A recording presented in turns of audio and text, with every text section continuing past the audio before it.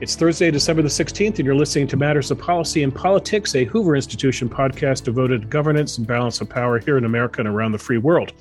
I'm Bill Whalen. I'm the Virginia Hobbs Carpenter Distinguished Policy Fellow in Journalism here at the Hoover Institution. And while I can lay claim to that rather wordy job title, I am not the only fellow in podcasting these days at the Hoover Institution. And if you don't believe me, I encourage you to go to the Hoover website, which is hoover.org, and check out the many podcasts we have to offer. And you can subscribe to any or all that you want to. It's very simple. Just go onto our website, click where it says publications, and then go onto the tab that says podcast, and you're on your own after that. As I said, you can subscribe to any or all of them, and also sign up for our monthly Pod Blast, which delivers the best for our podcast to you every month. Hoover Podcast, just one part of Ideas Defining a Free Society. My guests today are David Brady and Douglas Rivers. Dave Brady is a senior fellow emeritus here at the Hoover Institution and a longtime political scientist and lecturer at both Stanford University and Stanford's Graduate School of Business. Doug Rivers, likewise, is a Hoover Institution senior fellow and a Stanford University political scientist. He's also the chief scientist at YouGov PLC, a global polling firm. And they're here today to talk about some research they've conducted into one of America's two major political parties, in this case, the Republican Party. The title of their findings is The Future of the Republican Party, 2022, 2024, and Beyond. Guys, good to see you today. Thanks. Morning, Bill. So let's talk about the findings. First of all, well done. Very easy to read and very informative, quite interesting. You broke this down into three parts. And again, all of this you can find at the hoover.org website. First thing you talked about was changes over time to the Republicans, and you went back to the Reagan era in the 1980s moving forward. I leave it to either of you to kind of quickly encapsulate what you found in terms of changes over time to the Republicans. I can give that a try and let Doug correct me. Okay. So it started out, Democrats had, since the New Deal and Roosevelt, had a advantage in party identification. And the proof of that was they controlled Congress for 60 out of 64 years and so on. Mm-hmm. As during the Reagan era, particularly by 83, 84, that what happened was the number of Democrats came down, the number of Republicans came up, and the number of independents, such that there was about parity, roughly parity between the three. And the mechanism that drove it was sorting. And what that meant was, so if you went into the 1980 election, about 35-40% of people who were self-professed conservatives were Democrats. Right. What happened is Democrats, conservative Democrats moved into the Republican Party, and the liberal elements of the Republican Party moved into the Democratic Party. So the first great change was this sorting. And the second one was during the Trump era, you had a switch where among white voters, those without a college degree moved into the Republican Party. And well-educated, college-educated people moved into the Democratic Party. And then I guess the final thing on that is we did show there was a rise in the number of people who said they were very conservative or very liberal, as opposed to the sort of normal liberal conservative divisions. Right. Doug, I think the phrase is ideological sorting, right? Yes, that's the long-term effect. The short-term one, which Dave mentioned, is the cultural split. Democrats have long held an advantage among minorities, but their base was among white working class voters who used to be moderate or even somewhat liberal. And that's the group that switched, and that's the non-sorting part of the story. Okay. I would add one thing to that Doug did. He has a very nice chart on ideology by generations, independent of their party affiliation. So he does it for the silent generation, baby boomers, and so on. And that data is very interesting because it shows Generation Z, the present one, is by far the most liberal of any of those groups. As you might expect, the older people are, the more conservative they are, but Generation Z does stand out in our data. We do not, by the way, draw the false conclusion that means that because this generation is liberal, they'll always be liberal and they'll always vote Democrat. Yeah, among every generation, you can see that over time, they start relatively liberal and get more conservative as they age. But Gen Z is starting at a higher level of liberalism than previous generations. Why do you think that is, Doug? I don't know, Bill. No, I mean, you hear various culprits. I mean, for example, academia is always singled out as a culprit here, that kids go to high school and college and they get more of a liberal education. They do a conservative education. So more people are going to college. College does have some tendency to make people more left-wing, though a lot of it is selection. That kids that go to college are more liberal to start with. But the increase in the amount of college going isn't enough to explain the phenomena. Okay, so the second area you guys got into was self-identified Republicans and how they differ from other segments of the electorate. What stood out to me here was the question of increase versus decrease, and that at almost all times decrease was the winning message with conservative Republicans.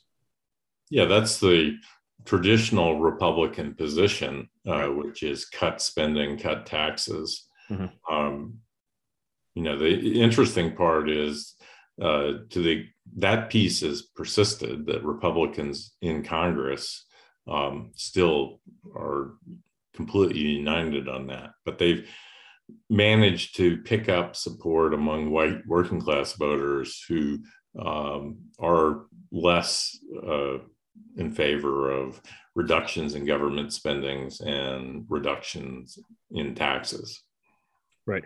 But Dave, I think there was one crack in that, and that was Social Security. And I think you found Republicans are a little more reluctant to go after Social Security than they would other government programs. Am I correct in that? That's correct. But I would add to what Doug said, the fact that you brought in a number of blue-collar, white, non-college graduates has meant that Republicans are more likely now than they were in the past to favor increasing taxes on people over 250,000. Mm-hmm. And that has had some implications. If you look at Senate race in Florida, you get Rubio proposing policies that you would not have had proposed some time ago. So I agree in general with Doug, but there is some effect. And Trump, the Trump administration did pass tax cuts, but it also did not. It spent a lot of money. Yeah, the Paul Ryan agenda of reforming Medicare and Social Security is something that Trump didn't pursue at all, and is less popular than it used to be among Republicans. That's exactly the way. I wish I would have said that. That's the way to say it. Yeah, this to me has always been a really interesting disconnect between rank and file Republicans and Republican leadership, in that rank and file Republicans always want spending to be tackled and they want entitlement reform. But tell me the last Republican president who went after spending earnestly and also went after entitlement reform earnestly. George W. Bush did not cut spending. He did go after entitlements. At least he talked about some entitlement reform in his second term, when he was already a political lame duck, so not exactly a position of power.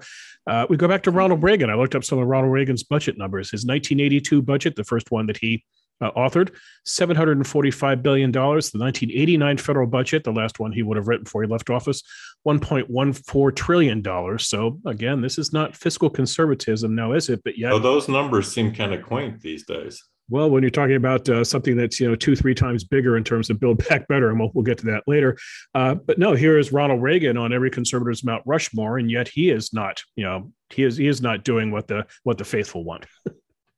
Yeah, so Reagan did take a run at Social Security, and they, but at the time they realized that the first attempt to really cut the size of the program went nowhere, and the Social Security reform under Reagan was largely shoring up the financing rather than restricting the benefits. Exactly right, and it was bipartisan.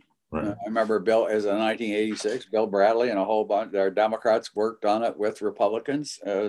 It's something we don't see anymore, but it was a very bipartisan fix of the problems of Social Security. Yeah. In 2005, the Bush administration talked about privatizing Social Security, but that lasted about 30 seconds before As soon as they got it, they came back and said, we don't want to lose the next election. This isn't going to happen. Well, yeah, but that's my point. They did it coming off a re-election where, you're already kind of thinking about the next president, and he did put it out there, but there was no sustained effort. He didn't go around the country, campaigning for it, stumping or anything like that. It was kind of tossed out there and then quickly abandoned. So yeah, they didn't even send it down the bill. It was just a letter. That little 4 or 5 page letter, as Bill points out, it came back pretty quickly that, we're not going to have any legislation. Yeah. So I do think, so polarization is the big feature of modern American politics, polarization between the parties. Right. But Social Security and Medicare are the one issue in which the parties have largely come together, that Republicans don't want to get rid of it, and Democrats, want to control the growth of the spending on it. Right. So let's talk about issues and let's talk about messaging, because one thing which you did in these findings was you talked about what the Republican advantages and disadvantages are vis-a-vis trying to draw in independent voters and producing a winning coalition. So what does the Republican Party have going for it right now, and where do you see the Republican Party struggling? I would guess that the two things it has going for it right now would be crime. And then secondly, perhaps it's getting better on education, which we saw in the Virginia gubernatorial election. Our results showed on stuff like taxing and spending that the Democrats had somewhat of an advantage over Republicans. Mm-hmm.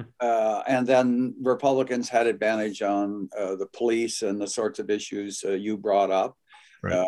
Education, Black Lives Matter, 1619 Project, all of those sorts of things. But I think the one thing that we did that was right in the report was, if the Democrats are now party of the left with some moderates and the Republicans are the party of the right with few moderates, that means that the voters who decide the election are going to be in the middle of the two of them.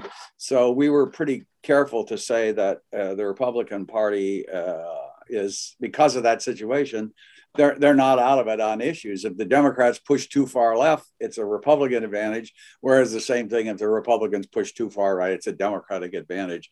So we did not, we spelled those out, but I thought we were pretty careful on making sure that the readers understand that it's contextual in terms of who the candidates are and how far the parties are pushing agenda to the left or to the right. Mm-hmm.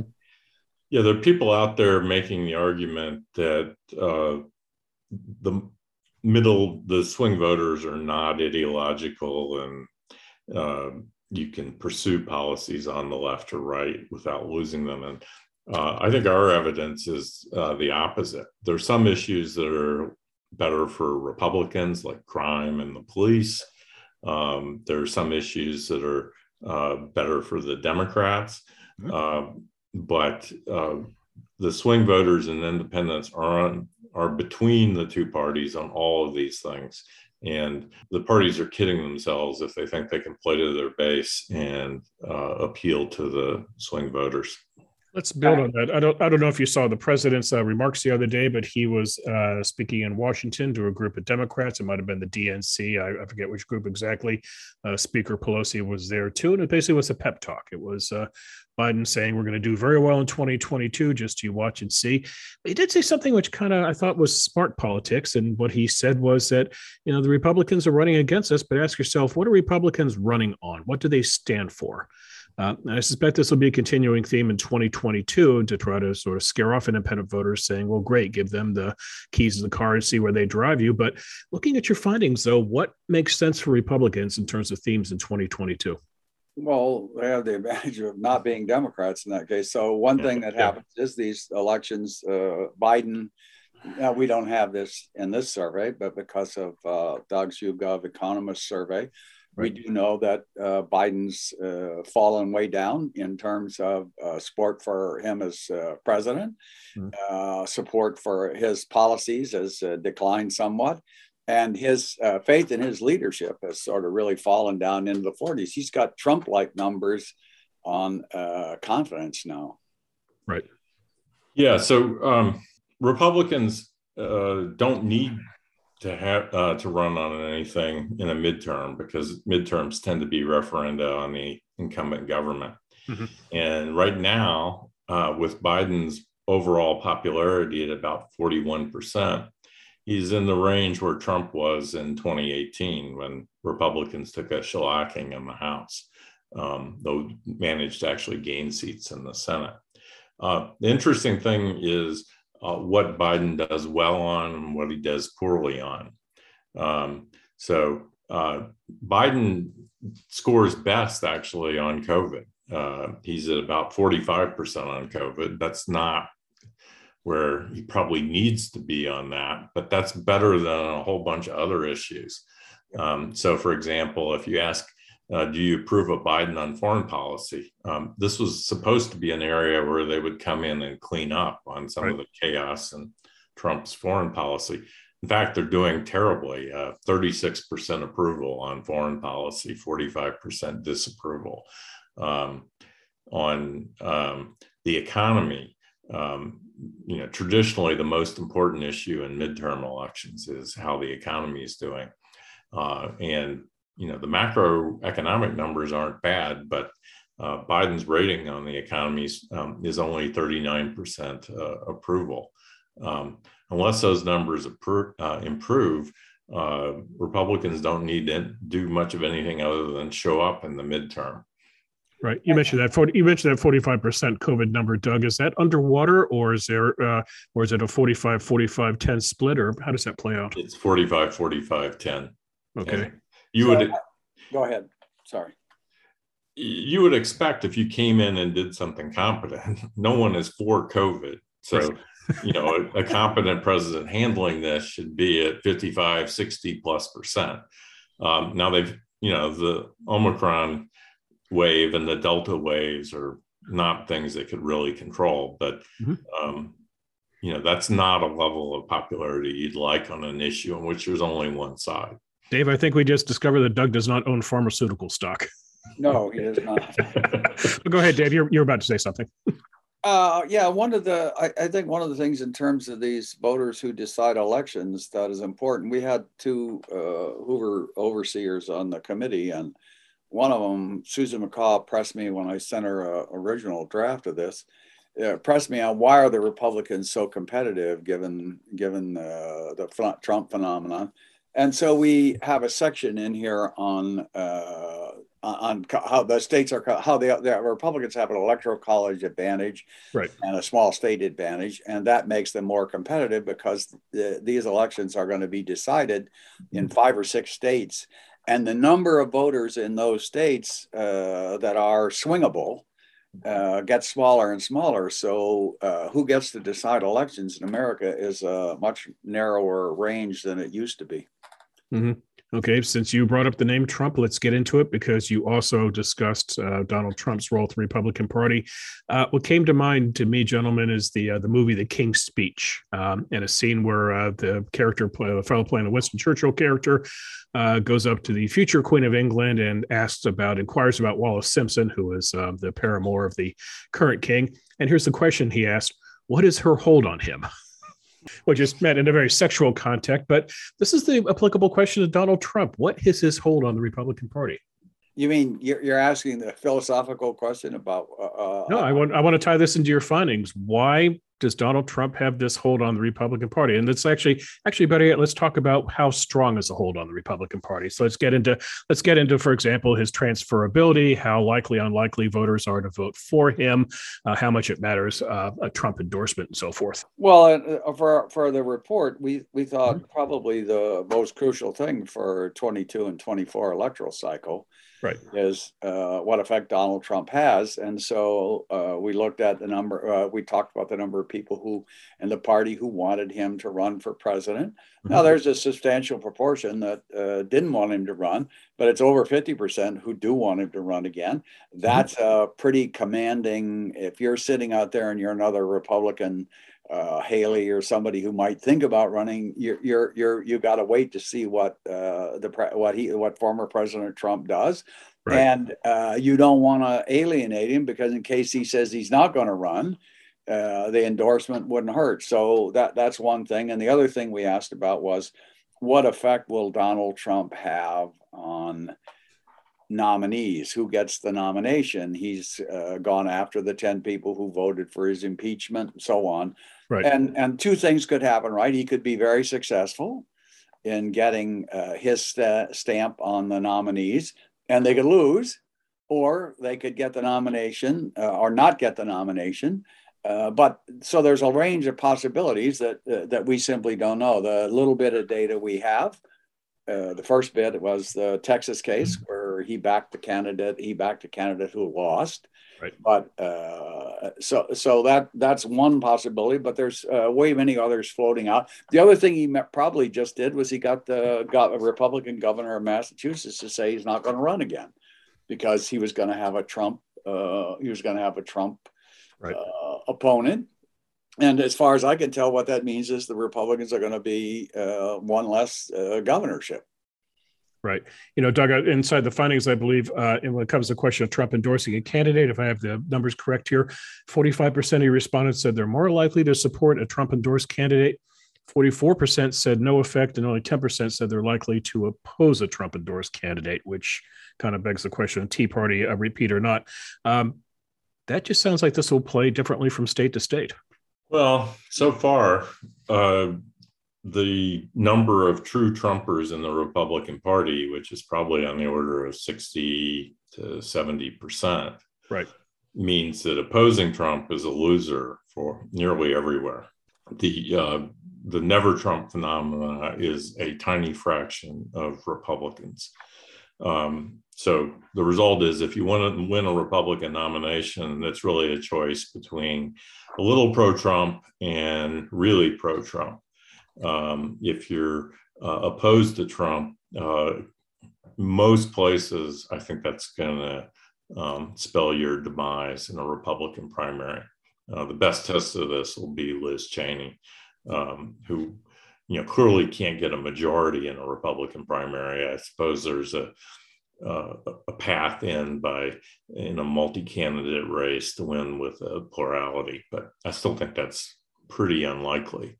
You can see this in the Virginia governor's race, right? Bill, as you pointed out before, he ran a campaign where he did not endorse the Trump had won the 2020 presidential election. Right. He kept on the right side of the policy issues where Trump was in its favor. He played on the education issue where a former governor made a mistake. But the bottom line is that's the kind of campaign that was successful. And then you have to ask yourself the question, to which I don't have any idea what the answer is. Will Donald Trump behave that way throughout the primary season? If he does, then there are probably going to be more successes than failures. But I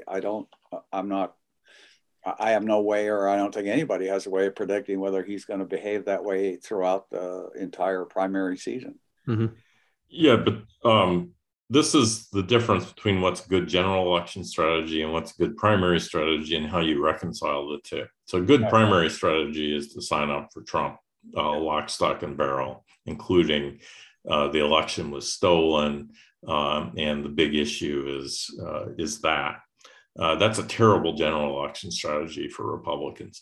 And so what Glenn Youngkin was able to do in Virginia was to navigate it, to be Trumpy enough so they didn't get Trump to come into Virginia and oppose him, but not so Trumpy that he wasn't viable in the general election. And in that case, the Democrats, Terry McAuliffe's attempt to paint Youngkin as another Trump failed badly there. The one that's interesting at this point is Georgia. So in the Georgia governor's race, mm-hmm. The Republican incumbent, Brian Kemp, has drawn Trump's ire, and Trump is coming from him full bore. So he's endorsed David Perdue, who lost the Senate race. So there's going to be a bloody primary among Republicans there. If Perdue wins, he's going to be the Trump candidate. and is going to have a tough time with moderates and suburban voters. If Kemp wins, he's probably pretty well positioned. But I suspect he can't win a Republican primary if it's a one-on-one race. And the traditional literature in political science suggests that highly divisive primaries are not good in the general election because there's a certain fraction, varies by election, but a certain fraction of your own party who are upset and don't turn out. Bill Bradley, Al Gore was an example in the Democratic Party of that.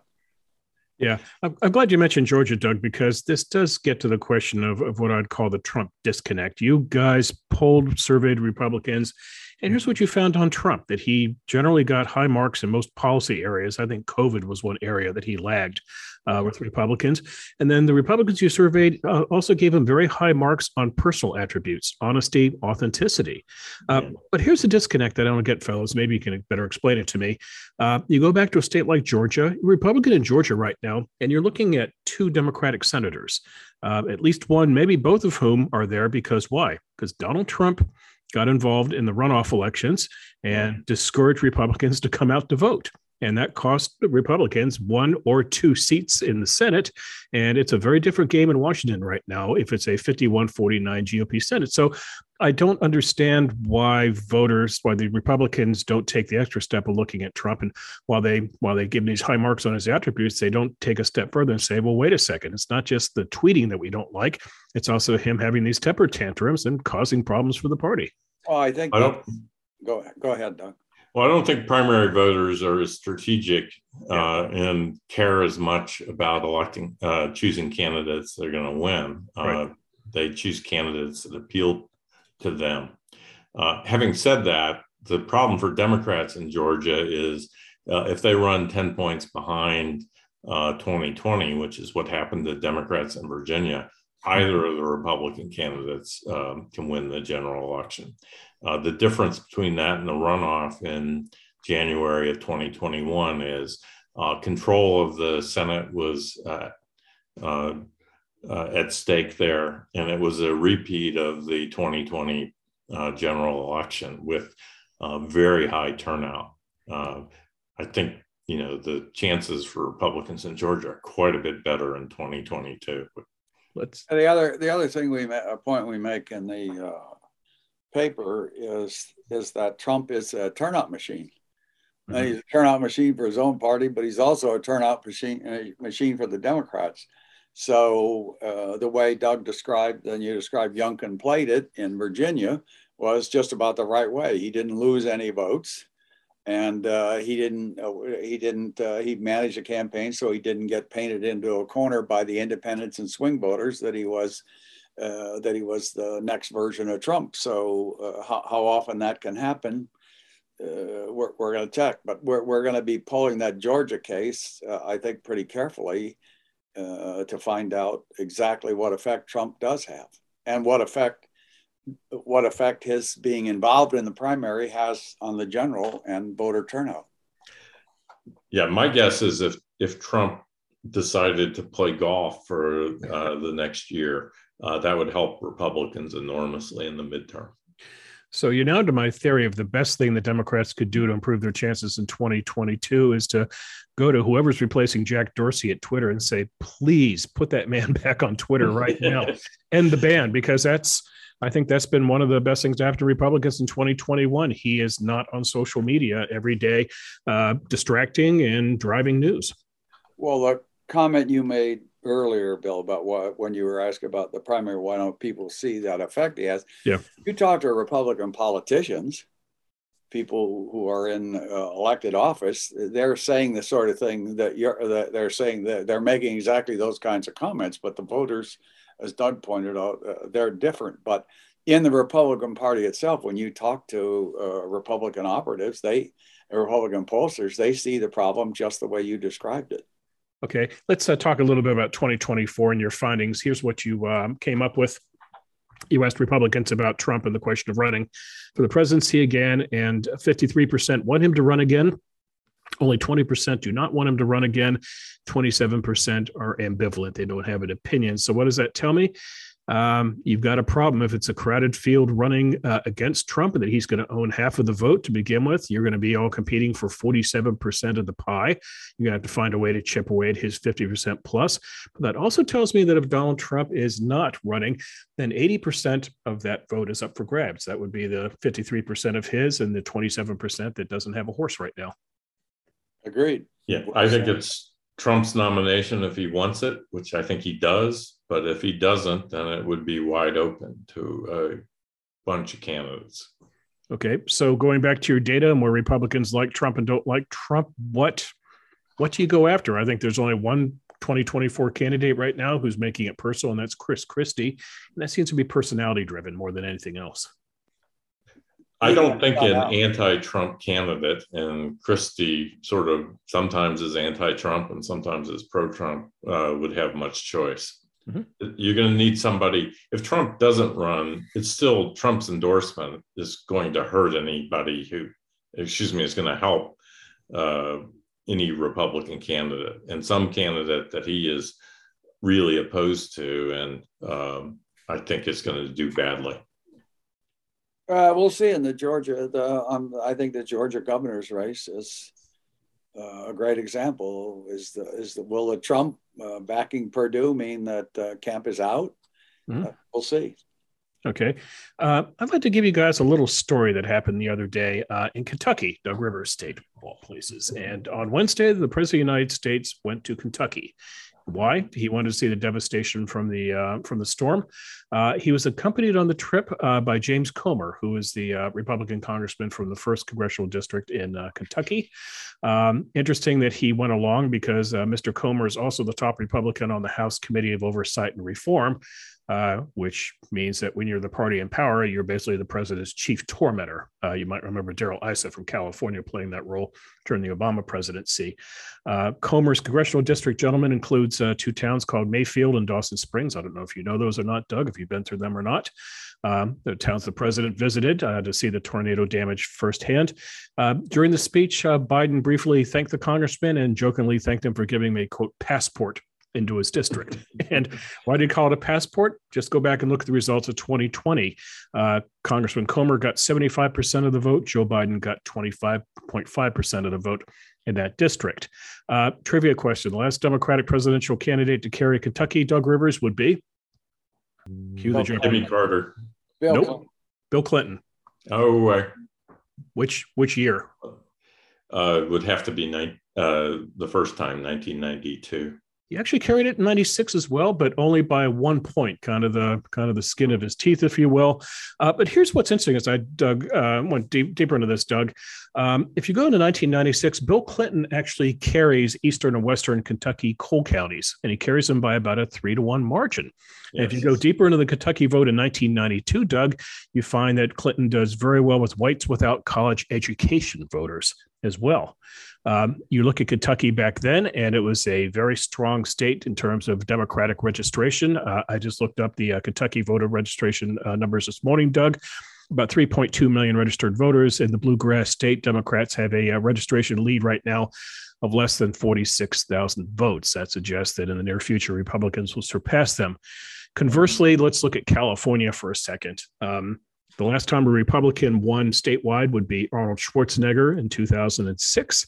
Back then, the advantage in voter registration was about 15 points for Democrats. Today, where every Democrat in every statewide office in California is occupied by Democrats, the Democrats have an edge in voter registration of 46.5% to 24%, almost a 2-1 margin. That low.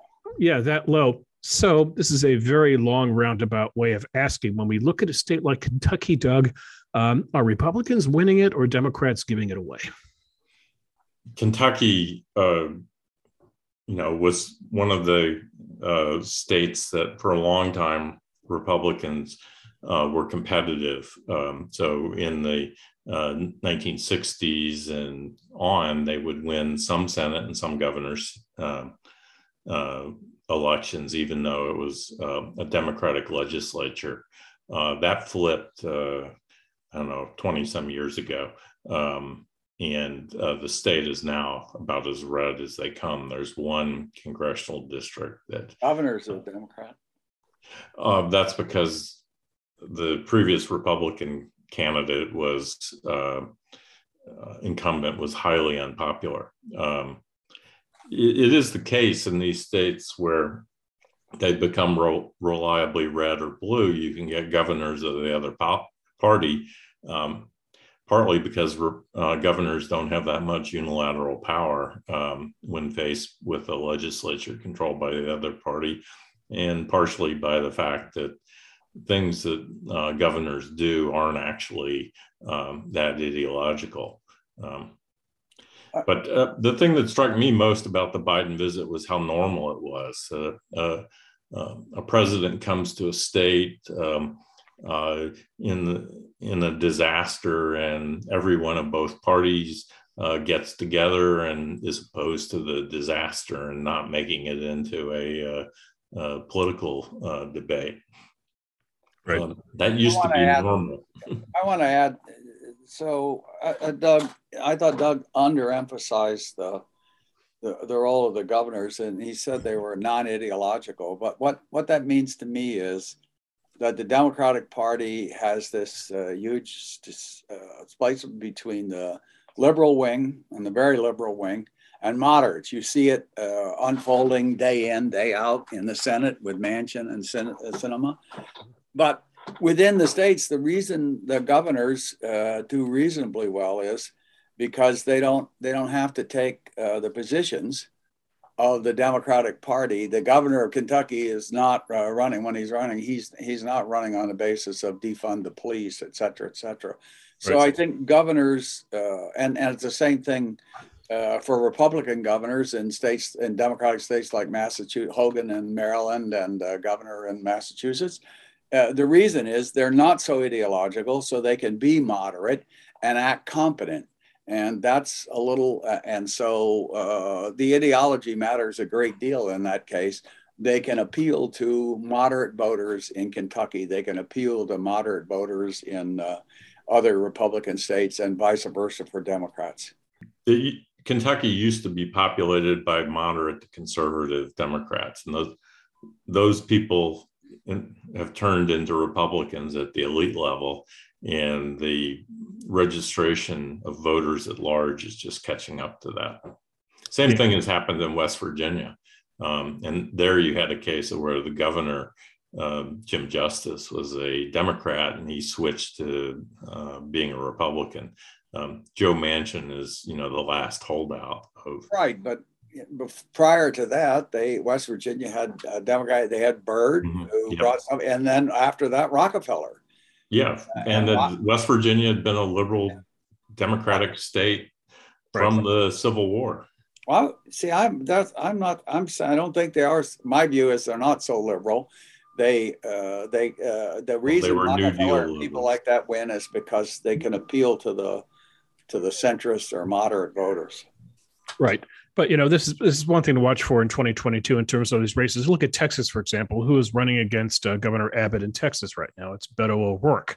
Beto O'Rourke is hardly anything but a, longtime serving Democratic politician, a Wendell Ford, if you will, from Kentucky, Doug, someone who's worked his way up the ladder and kind of, embodies kind of a centrist Democrat from the South. That's not Beto O'Rourke. We look at Georgia, Stacey Abrams is running there, but then we flip it. We look at California. I have no idea who's going to challenge Gavin Newsom in California in 2022. It could be Larry Elder again, but odds are it's going to be a gadfly. So you have these races where you don't have people, it seems, kind of really rooted in their states, but B, also kind of running on an agenda which would reflect the kind of balance to win in, what for your party is a hostile environment.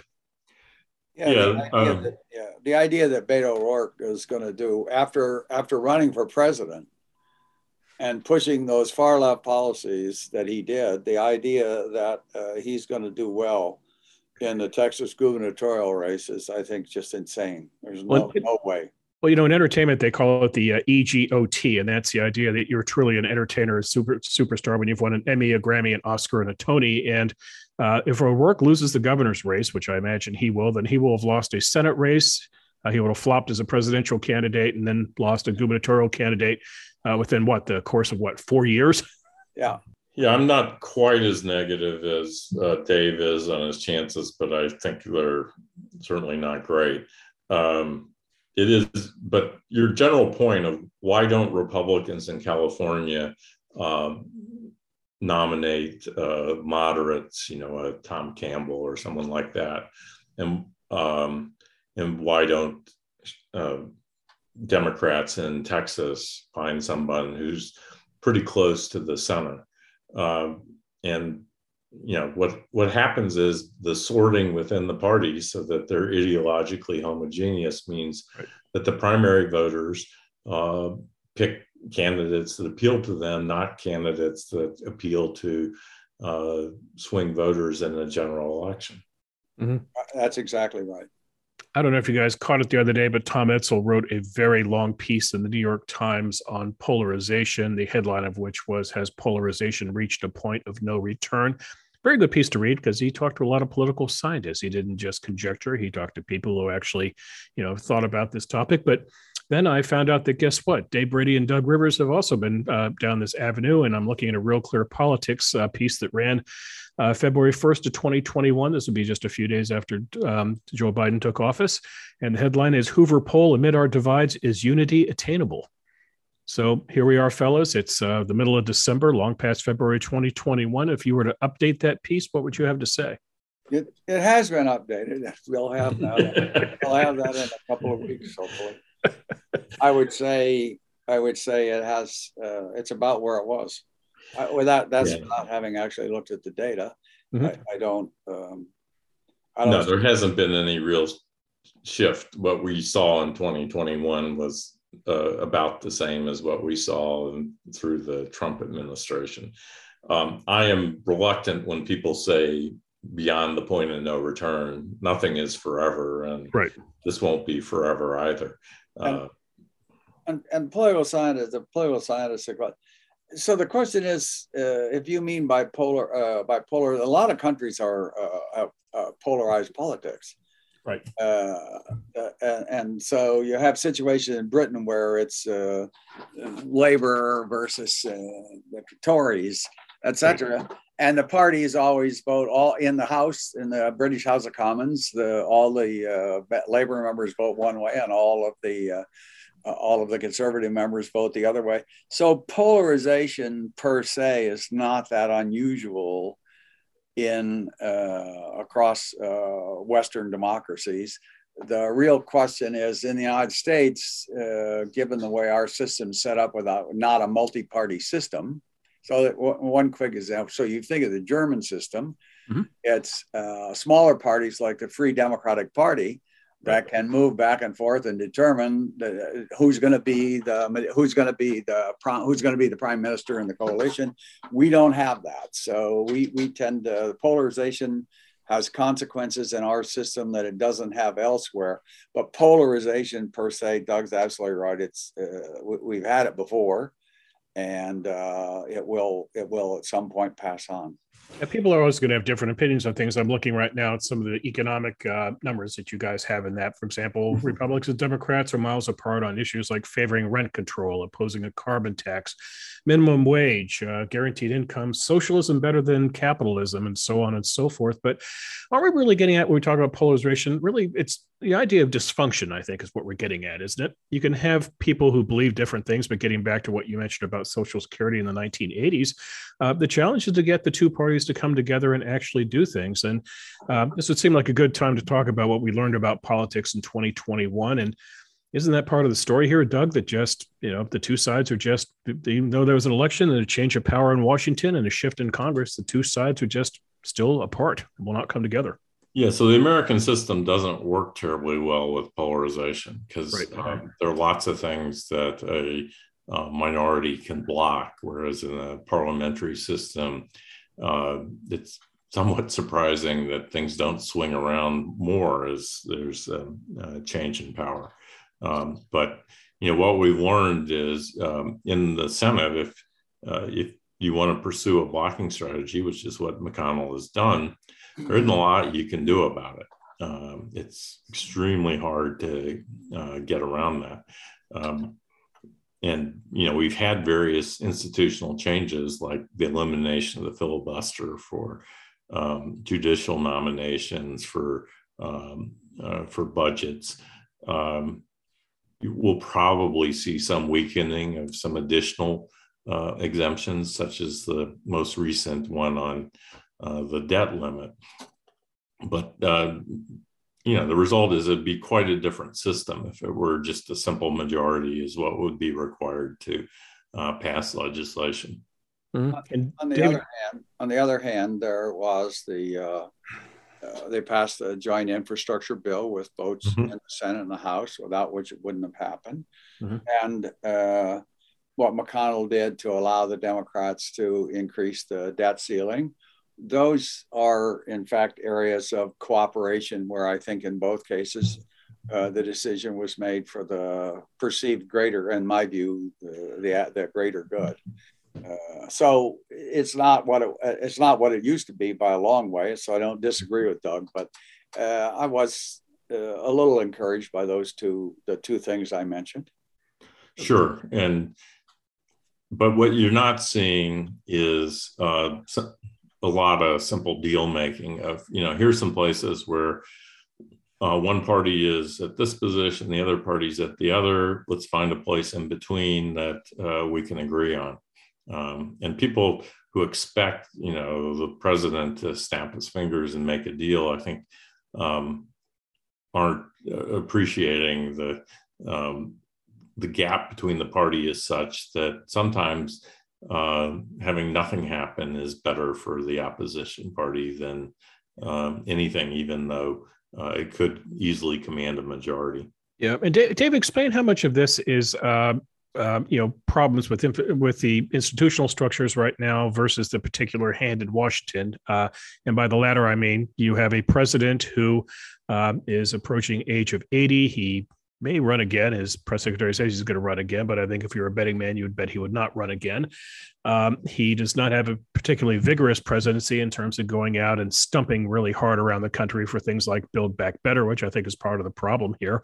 But then you look at the hand that the Democrats have been dealt in Congress, where Nancy Pelosi has, I think, 221 or 222 votes, meaning she just doesn't have any margin for error. And then it's a 50-50 Senate, but really, that's kind of an illusion because they're the two senators, Sinema and Manchin, who at all times have to be coaxed along. So how much of this is the change in the institutions in Washington and politics versus just this particular lineup that we have in 2021? Well, I think we've had this system we've had the American system for quite some time. Right. And beginning with Reagan, you began to get the sorting. So by the 90s, you had the last time you got kind of an inside-out coalition was the Bush HW's tax bill and the compromise tax bill where he says I'll raise taxes. That was inside out. I mean, start of the center. So you start out the moderates, and they lost the Ron Dellums of the left and the Democratic Party, and they lost the right and the Republican Party. You do not have that anymore. So we have a problem with the Democrats at 50-50 and very narrow margins. And then Biden decides to go for a Franklin Roosevelt type New Deal spending. And I think that put a tremendous amount of problem on it. And at no point did he crack down on the moderates. Not on the moderates, but at no point did he crack down on the progressives. So I think I would add to the closeness of the closest in the House and the closest in the Senate. I would add the following. I would add the fact that the Progressive Caucus in the House now has over 100 members. And in the times when Doug and I were talking earlier about them making deals, the Progressive Caucus was nowhere near that strong. The Freedom Caucus in the Republican Party is at most 40. Right. So the dominant caucus in the House of Representatives, especially when the Democrats are in power, is the Progressive Caucus. They've just never had that many members. Mm-hmm. Yeah, though the Virginia election was a wake-up call, and the progressives lost any leverage they've got. This morning there was an interview with Joe Manchin, where he wouldn't say what he would support, but he said that he didn't think the bill should be the current $2 trillion. It should be $1.75 trillion. That means that the most they're possibly going to get now is $1.75 trillion, and arguing that that's too small is going to be a waste of time. And that's the best they could possibly get. So that you add all these things up that we've talked about. So number one, what happened in Afghanistan? Oh, no problem in Afghanistan. It's a disaster. Mm-hmm. Then the second thing happens is the Democrats they got a majority and they got pushed all these policies. They can't get any agreement. They can't even pass the bipartisan infrastructure bill, not because of the Republicans, but because there's internal fighting in the Democratic Party. The fact that Biden hasn't stepped forward, has not been aggressive. All those things add up, and Biden's numbers show it. And as Doug says, exactly, the Virginia election is a wake-up election, and Manchin and Sinema. And by the way, there's other Democrats in situations like that. Hassan in New Hampshire, she won by a very normal. And you saw John Tester of Montana. He voted against the face mask mandate or the vaccine mandate last week. And the reason is because there's a bunch of Democratic senators that come from states where you can't have the progressive caucus opinion. And they're there. And at this point, Manchin and Sinema are taking the brunt of the attack. But even if they weren't there, Tester is going to run in 2024, and he's got to worry about being reelected. So there's more Democrats on that side than you'd think. Yeah, if they had 51 or 52 votes, there would be a larger group of people playing the role of that Manchin and Sinema have been playing. It's just they are not visible at this point. Are you suggesting that dreaded word in Washington, Doug, gang? Gang of two, a gang of four, a gang of six? Yes. Well, no one wants to take the heat, particularly from a progressive state or state that has, reasonable numbers of progressive Democrats. The difference is in West Virginia, the progressive Democratic base is quite small, not non-existent, but small. But if you think of the money that comes in, the money comes from the Democratic Party. The money comes from the left, on the right from the Republican Party. But look at the race. We spent time on Kentucky and Doug State. Look at the amount of money that went into the Democratic campaign to beat Mitch McConnell. Talk about wasted expenditures. The point there is that if you're a Democrat and you can have Manchin and Sinema can take the heat, and you don't have to take the heat, that's great, because then you don't hack a money base off, and you don't hack the progressives in your state off. Right.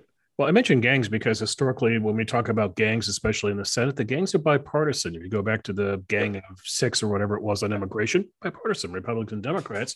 But this ties back into Republican study. Show me Republican senators, Republican members of Congress who come from blue states, come from states that Joe Biden carried, Barack Obama carried.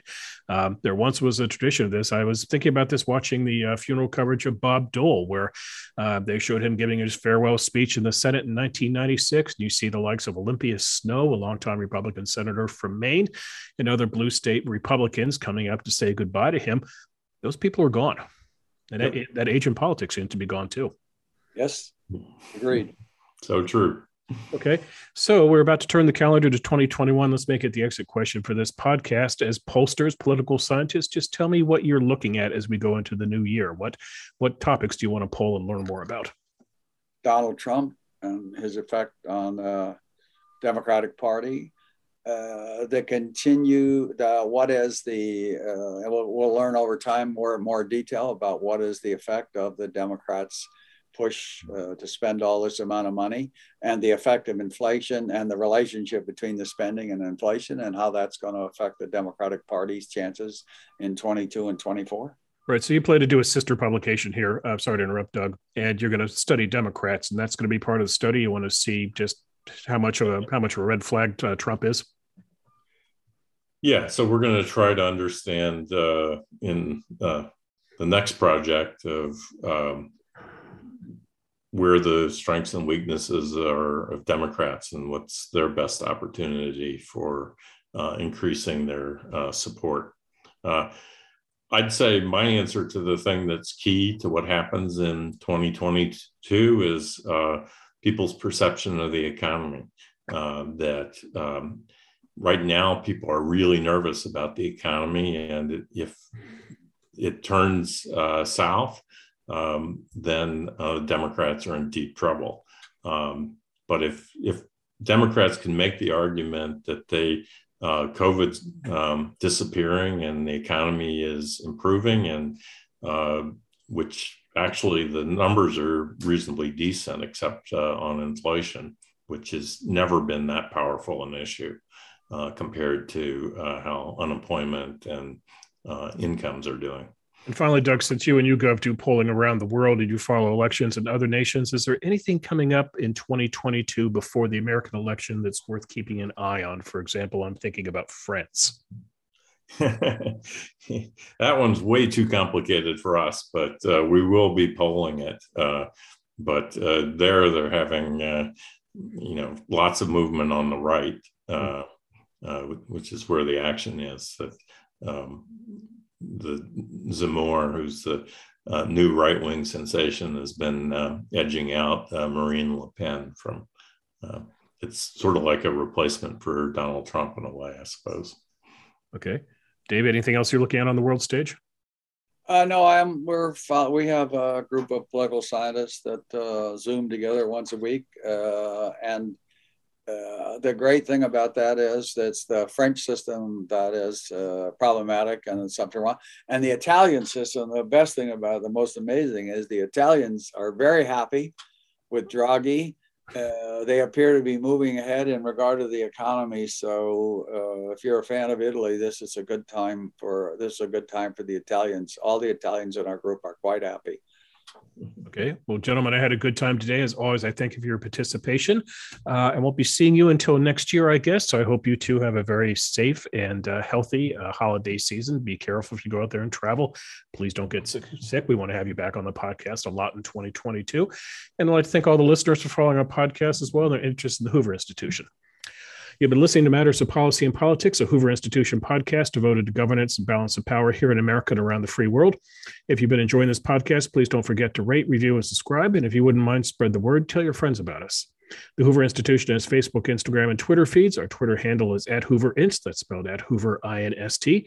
Dave Brady is not on social media, but Doug Rivers is. His Twitter handle, is @Doug_Rivers, spelled as you might expect, DOUG_RIVERS. And YouGov, his polling firm, they're on Twitter too, and it's @YouGov, YOUGOV. I mentioned our website beginning of the podcast, and that is hoover.org. While you're there, do yourself a favor and sign up for the Hoover Daily Report, which brings the best work of Dave Brady and Doug Rivers to your inbox weekdays. You can also go on the Hoover website and find the report, The Future of the Republican Party, 2022, 2024, and beyond, written by Dave Brady, Doug Rivers, and their colleague and fellow political scientist, Morris Fiorina. And that's it for us for the Hoover Institution. This is Bill Whalen. We'll be back soon with another installment of Matters of Policy and Politics. On behalf of all of us here at Hoover, we hope you have a healthy and joyous holiday, and we will see you in 2022. Thanks for listening. This podcast is a production of the Hoover Institution, where we advance ideas that define a free society and improve the human condition. For more information about our work, or to listen to more of our podcasts, or watch our videos, please visit hoover.org.